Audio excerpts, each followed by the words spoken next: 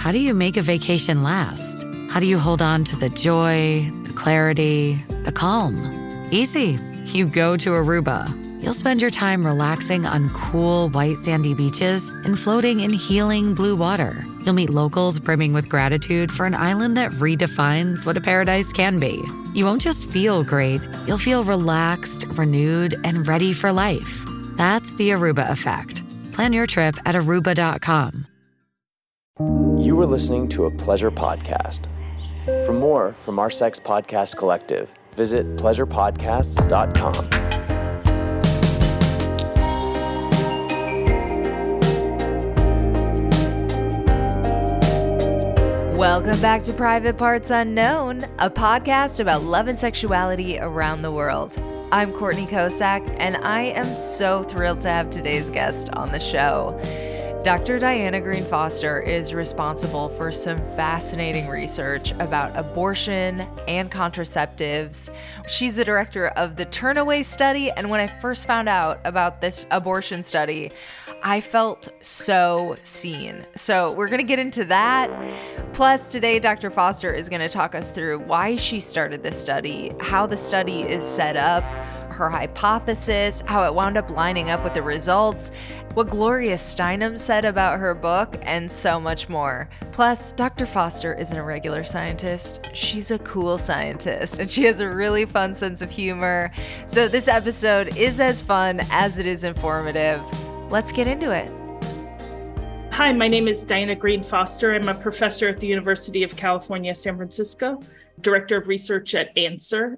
And I wrote the book, The Turnaway Study, 10 Years, 1,000 Women, and the Consequences of Having or Being Denied an Abortion. I am so excited to chat with you about the Turnaway study. We'll get into that. But first, I guess I want to start at the beginning and what led you into this kind of research and work. So I started this about 15 years ago when I was interested in studying what the consequences for people who receive their wanted abortions is. Because there had been a lot of talk that abortion hurts women, with admittedly no data to support it. People just thought it was likely that people who were opposed to abortion thought it was likely that abortion would cause regret. And so it was really important to actually study this because governments had started restricting access to abortion on the basis that people would feel regret and giving them, mandated waiting periods to think about it. And so it needed to be done. And a physician said to me, I wonder what happens to the people we turn away. And I realized that's the population you need to study to know what the consequences of abortion are, because you can't compare people who have abortions to people who've never been pregnant or who had wanted pregnancies or who miscarried. There are all sorts of studies like that, but it's not a good comparison, because if you're going to restrict access to abortion, then you really need to know what happens to people who want an abortion and can't get one.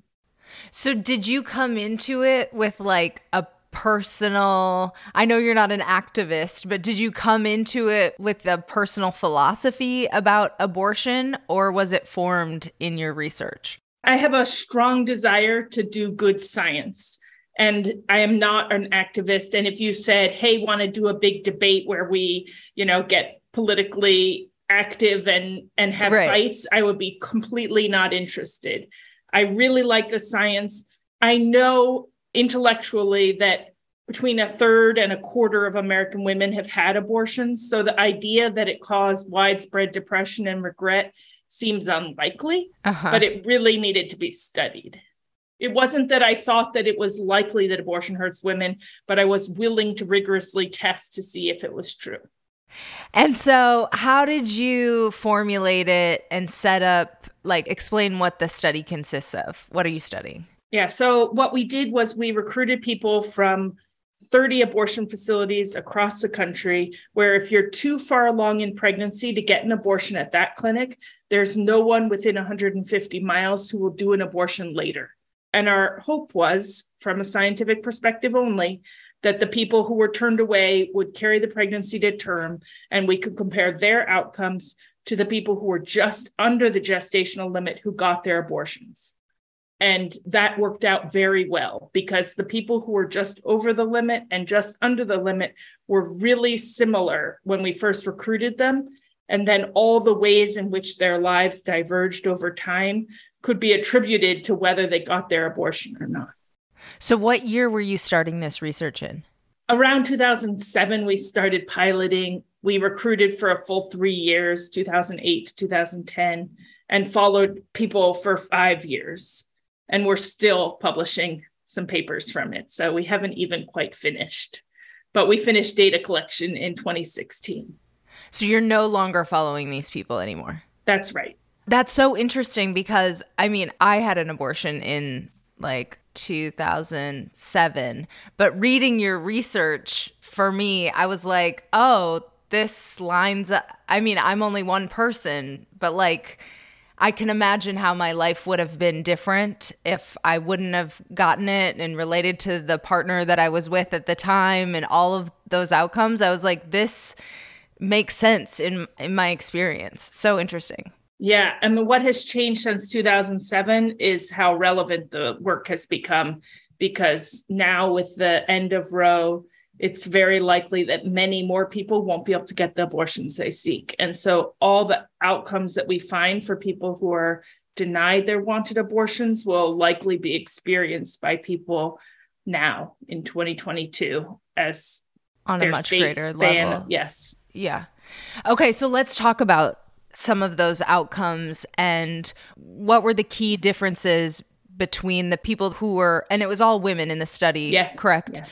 Between the women who were able to get abortions and who weren't? The biggest differences were in physical health. So most people don't appreciate how risky pregnancy is, especially pregnancy carried to term and childbirth. We take it for granted, the risks that people make when they want to have a kid. And it's literally life-threatening to carry a pregnancy to term and deliver. We had 2 women who died from childbirth. So, and it isn't just the end of the pregnancy. When we compare people who got their abortion to people who gave birth, we see worse health for people who gave birth, and it lasts for years. Higher chronic pain, higher hypertension, worse overall health. So it's serious, underappreciated risks of pregnancy, and the kind of cavalier attitude that politicians have portrayed in saying people should just place their child for adoption completely ignores the very serious risks, physical health risks of pregnancy and childbearing. And then I know some of the reasons that people didn't want to have a child sort of played into how these outcomes played out. Can you explain that a little bit? Yeah. So just like you said, when you think of your life when you were considering having an abortion, when people are making that decision, whether to have an abortion, we ask them, what are the reasons you're wanting to end this pregnancy? And all of the reasons they gave us pretty much completely describe the findings for people who are denied abortions. It's like people actually understand what pregnancy entails and what childbirth would involve, and what trying to raise a child in not ideal circumstances. They understand what hardships are involved. So the other areas that we see big differences are in economic well-being. So people immediately say their most common reason for wanting an abortion is they feel they don't have the resources to care for a child. Mm-hmm. And they're right. We see increased poverty, increased experience of not having enough money for basic living needs. We see a drop in employment. We see an increase in public assistance, but not enough to meet basic living needs. So it's dramatic, and also, they understood well. The other thing is that when we actually look at people's credit scores, so this is like data from a third party that has no idea whether the person became pregnant, did or didn't want to be pregnant, had a kid or didn't have a kid. They don't know. They're just collecting this data for everyone on the amount of debt you have, the amount of overdue bills you have, your evictions. Through those data, you can see that the women who are denied and the women who receive abortions were the same for 3 years up until the point of the pregnancy, at which point their outcomes diverge and they don't converge for the whole 5 years that we looked at it. So it's a long-term financial risk. So sorry, if we were going back though to the other reasons people give for wanting to have an abortion. One is they say their relationship with the man involved in the pregnancy isn't good enough. That was huge for me. And it makes sense. I mean, you're about to explain, but I'm like, yeah, I would have had to have contact with him. I knew that at the time. I was like, hell no, I cannot. Yes. So we see that actually the relationships dissolve whether the person got the abortion or not. So those relationships weren't steady, and having a kid did not keep them together. It does result in ongoing contact. And so one of the findings is that women who were in violent relationships and who got their abortions, their exposure to violence dropped off precipitously, immediate drop off in exposure to violence. The people who were denied it continued exposure, not an increase, but not a drop off. They're just ended up tethered to this guy. Find a fresh take on a fall getaway to Wilmington, North Carolina and beaches. Enjoy hiking trails in a state park, fresh seafood with a side of live music, and fall festivals galore. Then live it up along the Riverwalk in Wilmington's historic downtown. With 3 island beaches, Carolina, Curie, and Wrightsville, and a vibrant downtown, you get the best of the Carolina coast all in one place. Plan your fall getaway at WilmingtonandBeachesVacation.com. Hey privates, whether you are with a new partner or you just want to stay on top of your sexual health, STI testing should be a part of your safe sex practice. And I gotta say, it is such a pain in the ass to go through your doctor on this. You have to make an appointment and then they have to order the test for you. But now you can take control of your sexual health with quick and convenient STD testing that you can order online for yourself at stdcheck.com. STDcheck.com is the leader in reliable and affordable lab-based STI testing. Order online and go right to one of their certified labs. There is no doctor visit required, and you will get results within 1 to 2 days after testing. STDcheck.com offers confidential and convenient STI testing in labs across the U.S. They offer a wide variety of reliable tests, including a comprehensive 10-panel test and follow-up doctor consultations. With multiple online payment options and an easy and private online purchase option, STDcheck.com makes STI testing easy and protects your privacy.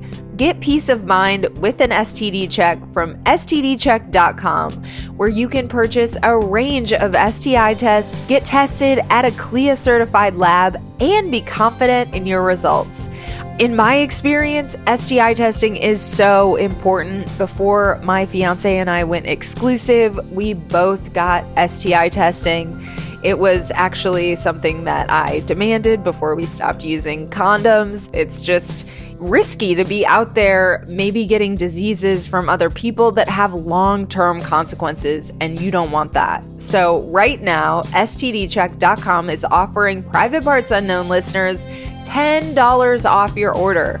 Just go to ppupod.com, click STD check, and use code PRIVATE to get $10 off your next STI test. That is ppupod.com and use code PRIVATE to get tested. Please support the show by using the link in the episode description. Stay safe out there, privates. So what were you expecting going into it? And then what surprised you about the outcomes? I mean, I think I had an assumption that people who seek abortions later in pregnancy, that their lives would be kind of a mess. And, and I didn't think this, I promise. But other people suggested that, when for people whose lives are a mess, you give them an abortion, you give them a baby that they weren't ready for, their lives aren't going to improve that much anyway. You won't see a big difference. And those people were totally wrong on so many fronts. One is that people who present late for abortion care aren't different from the people who present in the first trimester, which is when the vast majority of people get their abortions. They tend to be a little bit late because they are poorer, because if you have less money, everything is slower. Getting there, paying for it. Totally. But most importantly, they didn't realize they were pregnant. And that can happen to people who have irregular periods, who were using contraception. So they didn't realize they were at risk of a pregnancy. So then they were slower to recognize that it had failed. It happens to people who just given birth. So their whole body is out of whack. And so they don't recognize that they're feeling crappy, not because they're, up taking care of a newborn, but because they're in fact pregnant again. So there are lots of reasons, and none of them should be considered reasons that we should stop caring whether people get to make this decision for themselves.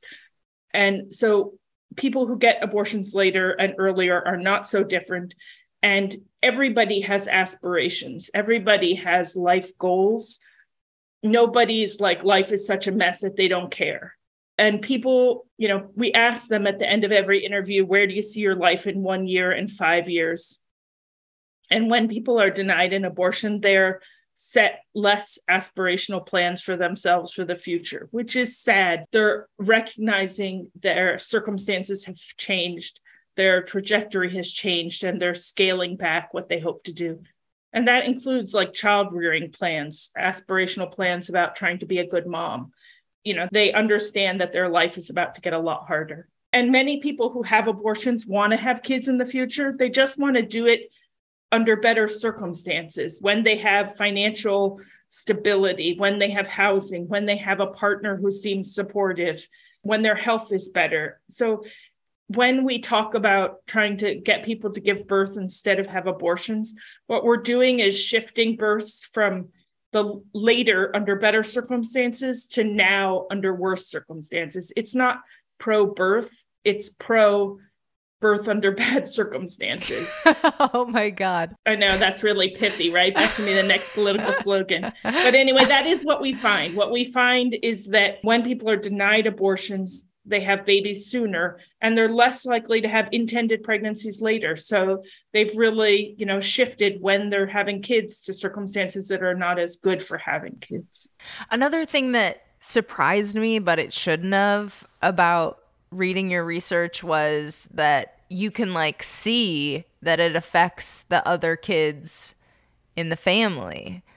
Can you explain those findings a little bit? Yeah, so we asked everybody about their existing children and whether their kid was achieving various developmental milestones, just as a way of assessing child well-being. And what we saw was that, first of all, many people don't realize that more than half of people who get abortions are already parents. They're already raising children. And in our study, 60% of the women were mothers, and they often give the reason for abortion that they want to take care of the kids they already have. And we can see that their existing children do worse when they're not able to get an abortion. So those kids are more likely to live in poverty. They're less likely to hit these developmental milestones. Yeah, that is sad. So we talked a little bit about it, but, you cited lack of financial stability as being one of the main reasons that people seek abortions. So what is the trickle down of these abortion bans? How do they exacerbate inequality? Yeah, so what's going to happen in the future is that states will ban abortion. They already have begun to do this. And people with means will circumvent their state laws. So if you have the money and you live in Texas or Louisiana, you'll travel out of state, and hundreds of miles you will travel to get an abortion if you feel that you need one.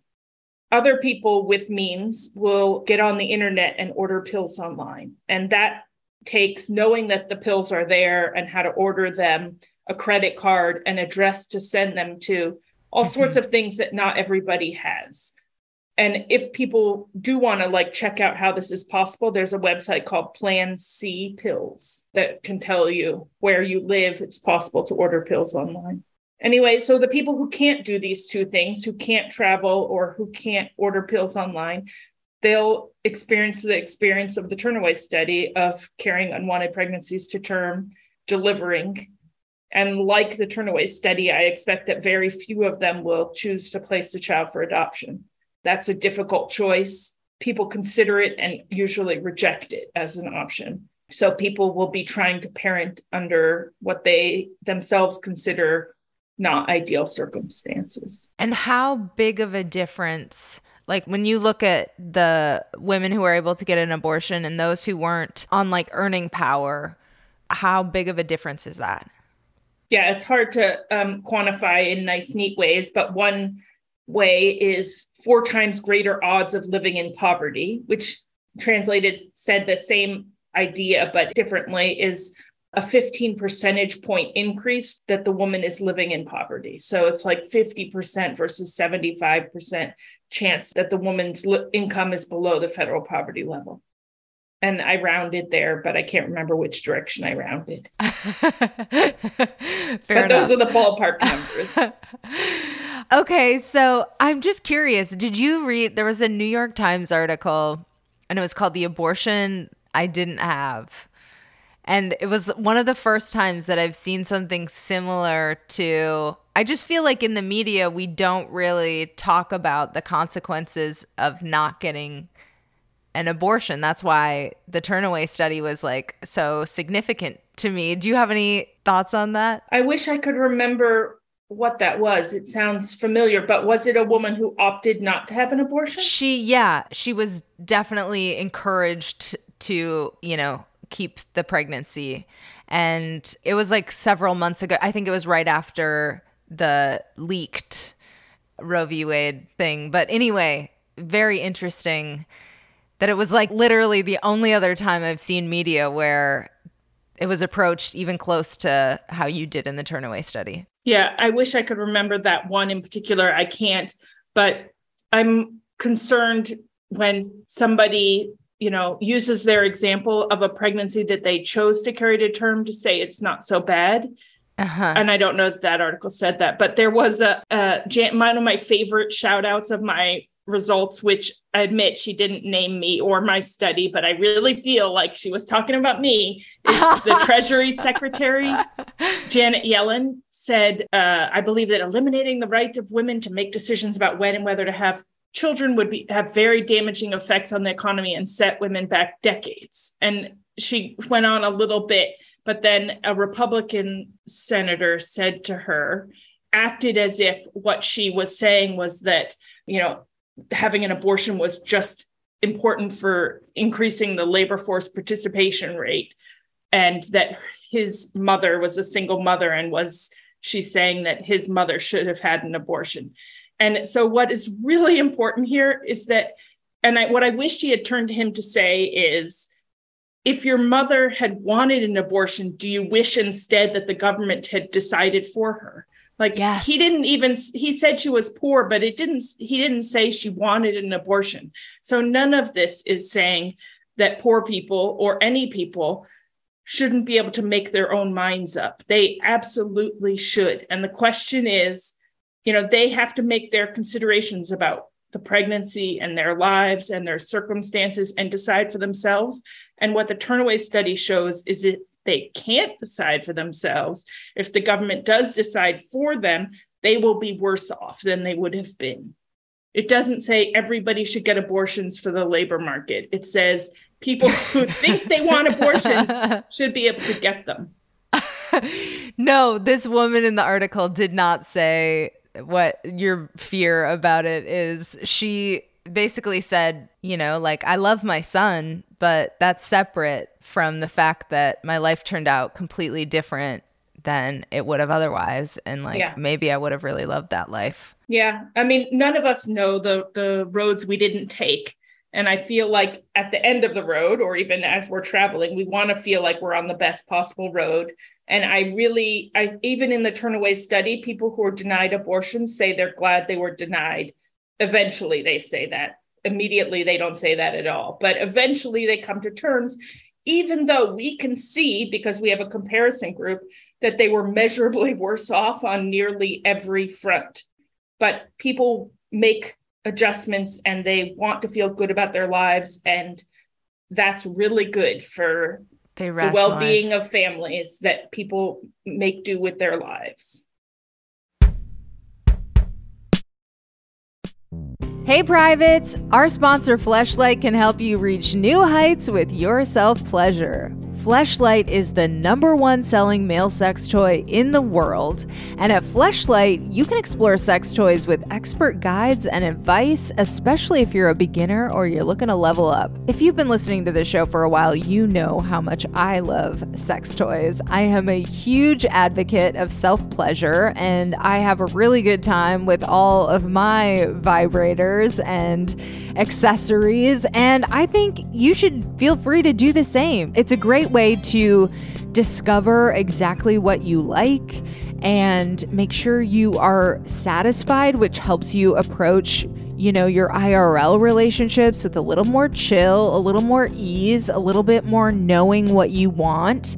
And I think that is good for everyone involved. So listen, if you're a horn dog, there is no shame in your game. Get yourself a Fleshlight. And with the Fleshlight Girls series, you can embrace your wildest porn star fantasies with a different porn actress every night. With a variety of models, sensations, and intensities, you can live out limitless fantasies. And you can automate your fantasies with the universal launch that fits most Fleshlight products. With its innovative touch control system, just set the controls, sit back, and enjoy. It puts the pleasure in your hands. Your pleasure is in your complete control, and as the ultimate male pleasure device on the market, it's as versatile as you are. It's anatomical, stamina building, vibrating, or made for couples, you name it. You define your luxury moment. And right now, Fleshlight is offering Private Parts Unknown listeners 10% off your order with our code PRIVATE. So just go to ppupod.com, that's the website, ppupod.com, and click Fleshlight and use promo code PRIVATE to get 10% off your new delicious device. Again, that is ppupod.com and enter code PRIVATE. And it really helps support the show. So by using the link in the episode description, we can all be horny together and you can keep this podcast going. So get yourself a Fleshlight and get yourself off.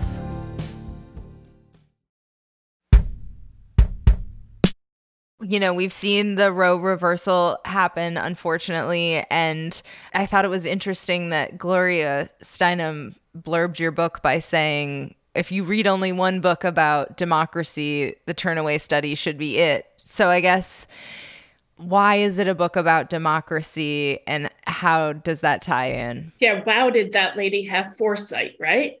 Right. I mean, this is all about participation in our country. It's all about women having equal ability to participate and determine the circumstances of their lives. And so I think with this decision that takes the most personal decision about whether and when and with whom to have a child and tries to take it away from the pregnant person and give it, in fact, to the government to make for us is about respecting the private decisions that people make. When Roe was decided on the basis of privacy didn't mean, I won't tell your mother that you were pregnant. No, privacy meant this is a private decision that gets made by citizens. It doesn't get made by the government.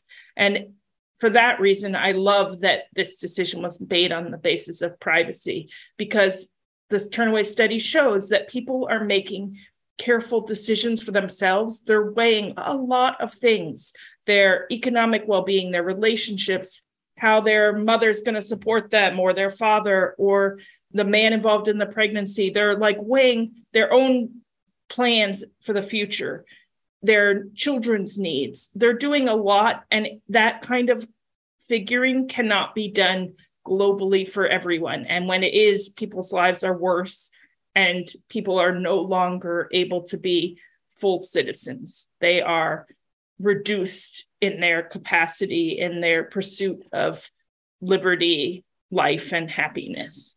Oh, yes. Okay, so you've done a lot of other really impressive work. Are there any other related findings that you think are relevant here that you could leave our listeners with? So I've done lots of work on contraceptive availability, showing how incredibly difficult it is to go through life and never have an unintended pregnancy. We pretty much in this country make contraceptives hard to get and hard to use. And then we're shocked when people don't consistently use them.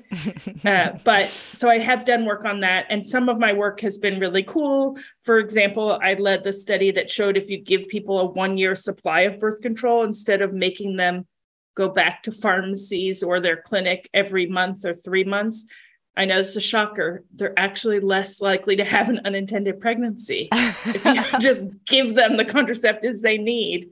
And on the basis of that research, many states changed their law to allow 1-year supply, but despite the law change, it just doesn't happen. So this looks great on paper, and I bet your listeners, when they go and try and get a year's supply, will not get it.